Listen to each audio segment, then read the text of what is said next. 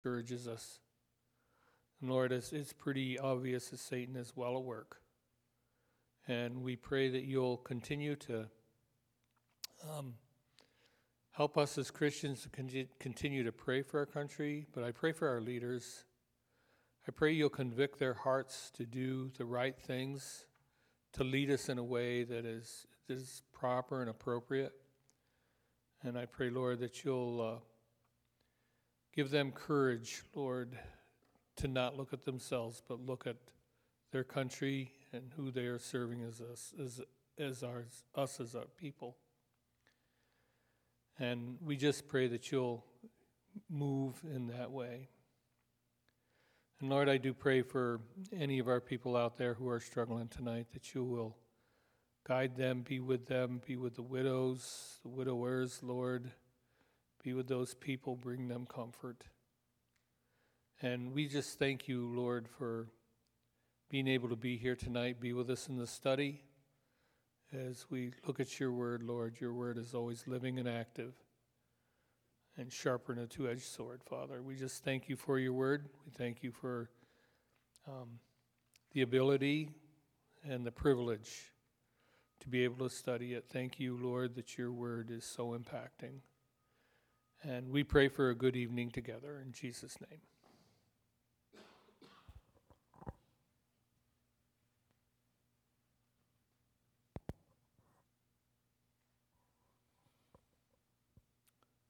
Father, we continue in prayer this evening, and we want to come to you with grateful hearts and gratitude for your love, your mercy, and your grace that you show us every day. And Father, we want to thank you for your faithfulness that we not only see in our individual lives, but we've witnessed in this church over the years how you've been faithful to us as a church. How you have given us pastors that are men of integrity, that are able to teach your word. And Father, you come here on a regular basis and you can grow just by showing up to church and paying attention. And I just want to thank you for that. I know that it's not to take the place of our devotions that we have ourselves every day, but Father, what a privilege it is to be in a teaching church that teaches your word, and I just pray that we will never take that for granted. And Father, I want to thank you for the folks that are here tonight, and thank you for the safety you gave them on the road, and we pray the same as we leave here this evening, that you'll give us safety as we travel home. And Father, I just ask you to be with the one that brings the message tonight, that we'd be attentive, that we'd be open hearts and minds to learn from your word and to apply it to our own lives. In Jesus' name we pray. Amen.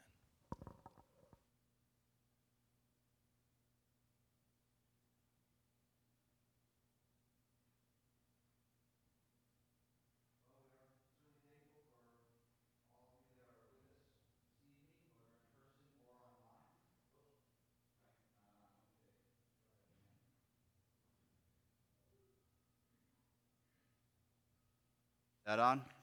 There we go. All right.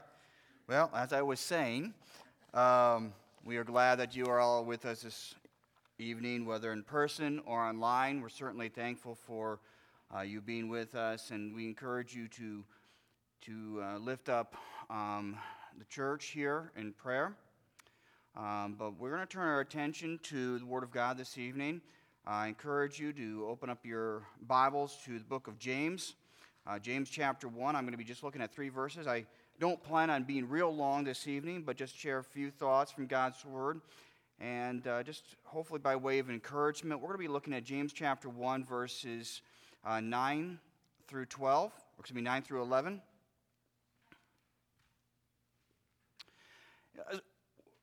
As we look at James, the first chapter, you're familiar with it. I've spoken on it a few occasions now. but it tells us that we are to, in verse 2, count it all joy when we fall into various trials.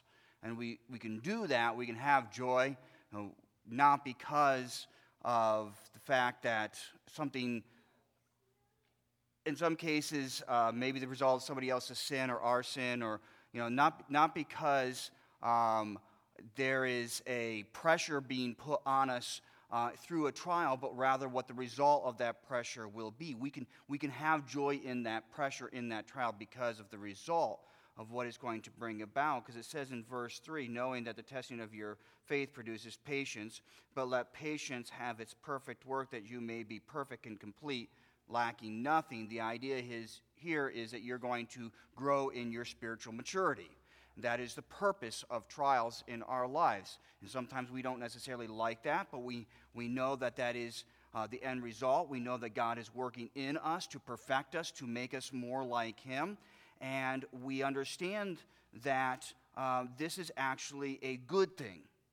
Many times when we look at trials, it doesn't feel like a good thing, but the end result can be extremely positive. And as we go through that trial, we can understand that we're going to lack wisdom. We're going to lack the understanding of how to handle the situation, the right choices to make. And so he tells us that if you lack wisdom, verse 5, if you lack wisdom, let him ask of God, who gives to all liberally without reproach, and it will be given to him.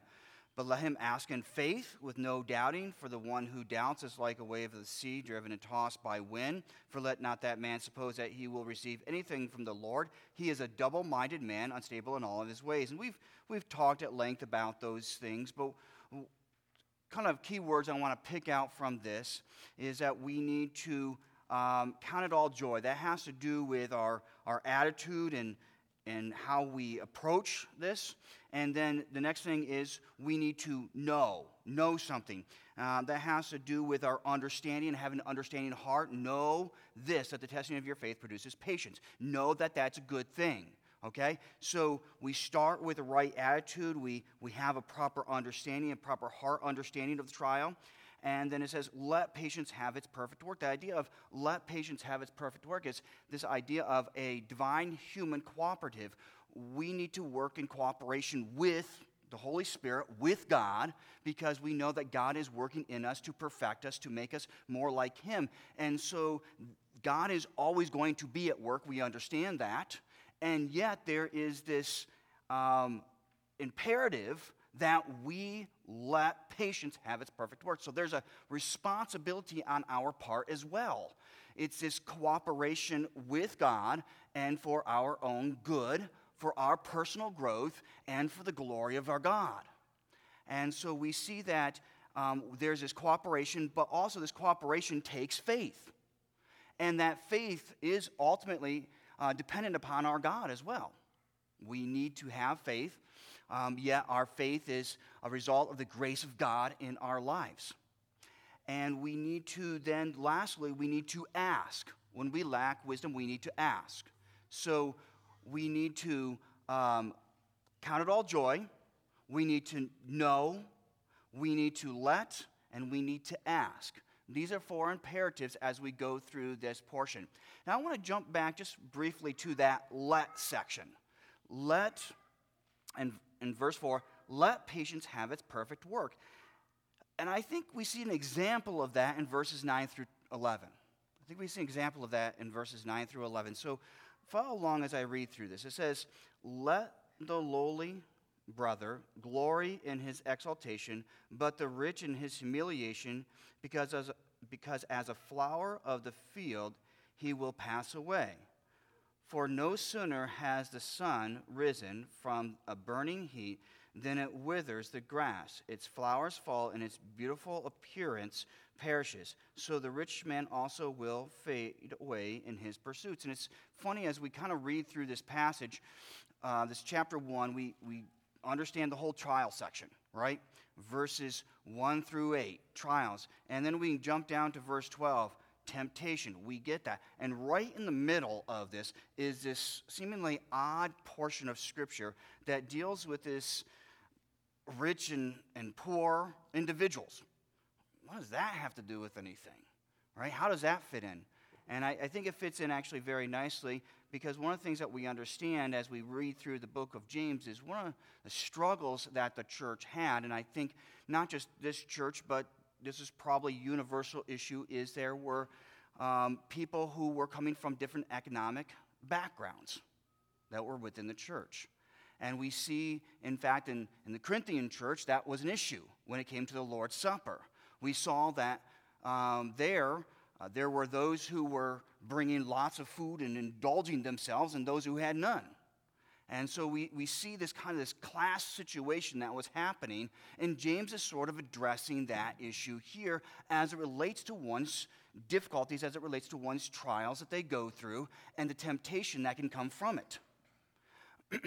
So, and he addresses this idea, by the way, of the rich and the poor throughout James. Throughout the epistle here, he deals with these different groups of people.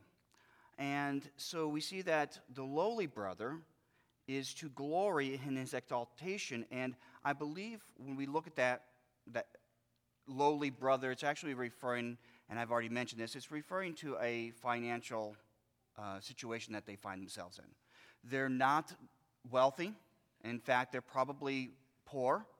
And he says they are to glory in his exaltation. But the rich, in contrast, in his humiliation, and it tells us then why. Well, different people have different interpretations of this passage, or they kind of disagree slightly on this. But I'm going to read something to you from Warren Wiersbe. I think he sums this up real nicely here. It says in James 1, 9 through 11, James applies his principles to two different kinds of Christian. This idea of let patience have its perfect work is the principle he's referring to. The poor and the rich. Apparently, money and social status were real problems among these people. And again, he quotes different parts of James as evidence of that. God's testing has a way of leveling us. When testing comes to the poor man, he lets God have his way and rejoices that he possesses spiritual riches that cannot be taken from him. When testing comes to the rich, he also lets God have his way and rejoices that his riches in Christ cannot wither or fade away. In other words, it is not your material resources that take you through the testing of life, it is your spiritual resources. And I think we see that as we go through this. As a person who has not much means, and we think about in that day, they don't have much means, and probably not anticipating that that's going to change. One thing that we have in America is the opportunity to improve ourselves, to go from, sort of the rags to riches story. In the culture there, that would have been a whole lot more difficult to do, and so where they find themselves, the status they find themselves in life economically is probably where they're going to be. And so the temptation, of course, in that is to kind of grumble and complain against that, or feel like life is not fair, or feel as though the problems that I'm experiencing in life would not exist if I had more wealth. And so James' exaltation, or his encouragement to these individuals, is to not focus on what I don't have. For his riches are not going to be in this life, but in the life to come. And so he says, I want you to have a proper perspective about this. In fact, it's very easy to feel this way. I think our society is, to some degree, moving this way. The person who has not feels as though they are being treated unfairly. There's not equality. And so I deserve because somebody else has. Well, that is not the attitude, that is not the admonition that James is giving to him. He says, instead of focusing on things of this world, focus on what is to come. Focus on the eternal value. And I want to step back. I don't believe that's just necessarily, it is the riches to come. It's the inheritance that we have in Christ, absolutely. But at the same time, I believe he's speaking to a brother in Christ here. So that brother in Christ, or that sister in Christ, was not saved by things of this earth. They were saved by the grace of God, and it was through the shed blood of Jesus Christ. It was nothing that they could do on their own. They were saved, and it was a spiritual thing. And so the issue that they're facing right here, James is trying to help them to have a proper perspective. It is not going to be solved by having earthly possessions. The issues that we face in life is not going to be solved by having stuff or having more stuff than we currently have. The issues are going to be solved of life is when we have a proper perspective of who our God is and the spiritual blessings he gives us through the difficulties. When we look at the first part of James, he says that the trials are going to produce in a deeper faith and a deeper maturity. And that's what he's addressing here with the one who doesn't have. For the one who has, he has a different encouragement for them. And it can be a little bit confusing because it says, but the rich in his humiliation. So I think this is a continuation of the thought. He's talking to a brother in Christ who is wealthy. Okay? Some disagree with that. Some think that's talking about one who is saved is the poor. The one who's not saved is the one who's rich. I don't think that's what he's getting at here. Let the lowly brother glory in his exaltation, but the rich brother in his humiliation. In other words, it's not that there's anything wrong with being wealthy or having wealth. It is the idea that when we go through trials, we're on the same playing field here. Okay? The poor has got to look to God, and by seeing, kind of looking up to the riches he has in God, the one who is rich has to realize what he has is not the solution. But it is humbling himself and realizing that I need the same solution as what the poor man does. It's a spiritual issue. It's a spiritual problem. And so I need to sort of, in a sense, humiliate myself or come down to a standard of not thinking I'm higher, better off, more blessed, more spiritual than the poor because I have, but rather we're on the same playing field before Christ, right? And it is a spiritual issue that needs to be dealt with. And he goes on and talking about the one that has, he gives them a proper perspective. He says, because the flower of the field, because as a flower of the field, he will pass away. For no sooner has the sun risen from the burning heat than it withers the grass, its flowers fall, and its beautiful appearance perishes. So the rich man also will fade away in his pursuits. I think in many cases in our American society, we probably struggle more with the rich than we do the poor. Now, all of us probably could wish that we had more. All of us could probably wish to some degree that we had something else that somebody else has. Okay, we can always think of things that we wish we had. But the rich can do that too. The rich can always wish to be richer. The rich can always wish to have more. Okay? But here in America, I think we probably struggle a little bit more with the wealth. Because we have much, we can get through life not having to give a thought towards God. We can accomplish goals in life because our culture is such that we can go to our jobs, we can put food on our table, we can do all these things, accomplish entertainment, and not necessarily give thought to God. And when we do that, we have a hard time humbling ourselves when we need to come to God. And so he here is given a reminder that the rich man, though he has much, all that he has is not going to last, nor he himself going to last. In fact, he says, so the rich man also will fade away in his pursuits.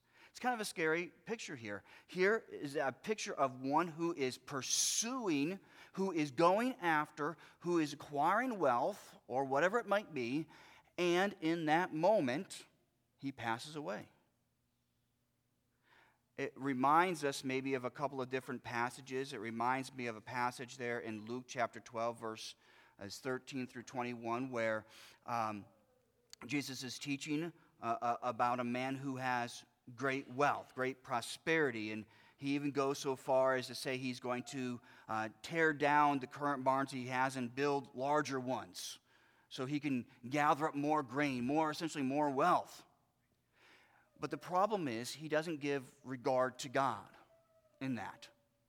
And kind of the point hits home in verse 20 of that passage when it says, "Fool, this night your soul is required of you, and the things you have prepared, whose will they be?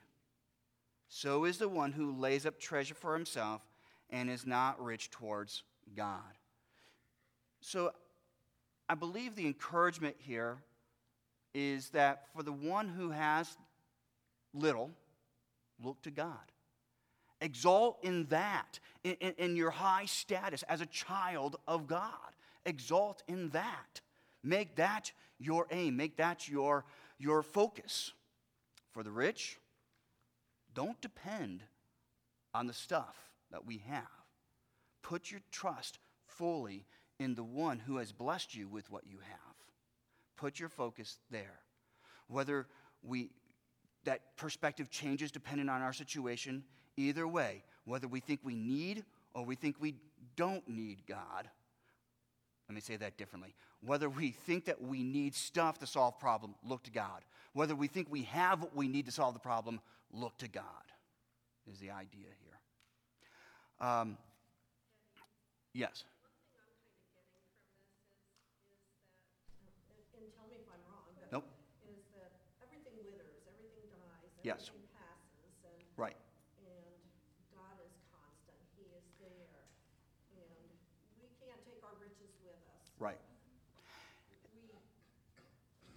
We, Perfect. And so either way, right? Because the poor can focus on what they don't have. But in the reality, it withers, it fades away, it's gone. And so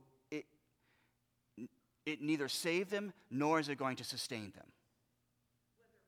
Whether rich or poor. It neither saves them nor sustains them. And that's where he's getting at here, because how many times can we go through a difficulty? How many times can we go through a trial, in which, like financial trial, if I just had, well, if you just had, would you be dependent on God? Would you put your trust in God? Okay? Whether it be a financial issue, whether it be a social issue, whether it be a talent issue, whether it be a whatever issue. Each one, I believe, James's point is back, is a spiritual issue. It's not about whether or not I have something or don't have something. It's about who am I trusting in. And that's the main point, because he's going to get into the rest of this chapter here, and he's going to deal with the idea of temptation. Because if we have the wrong perspective going through trials, we have a wrong perspective of what we have or don't have, then there's going to be a strong temptation to blame God rather than to look to him. Because, just to read the next verse, actually verse 13, it says, "Let no one say when he is tempted, I am tempted by God." Well, God didn't give me. Well, God, if I had the life of this person, well, then I wouldn't have to deal with this, and my life would be better. Whatever, we can easily blame God for our lot in life, right? And James is saying, no. Whether you have not, have an eternal perspective. Look beyond the things of this world. Look to the one who not only saves your soul, but sustains it, if that makes sense. So, good thought. Any other thoughts? There's so much more we could dive in on this passage, which we're not going to this evening, just kind of an overview. So, let's close in a word of prayer, and then I'll turn it back over to Pastor Mike.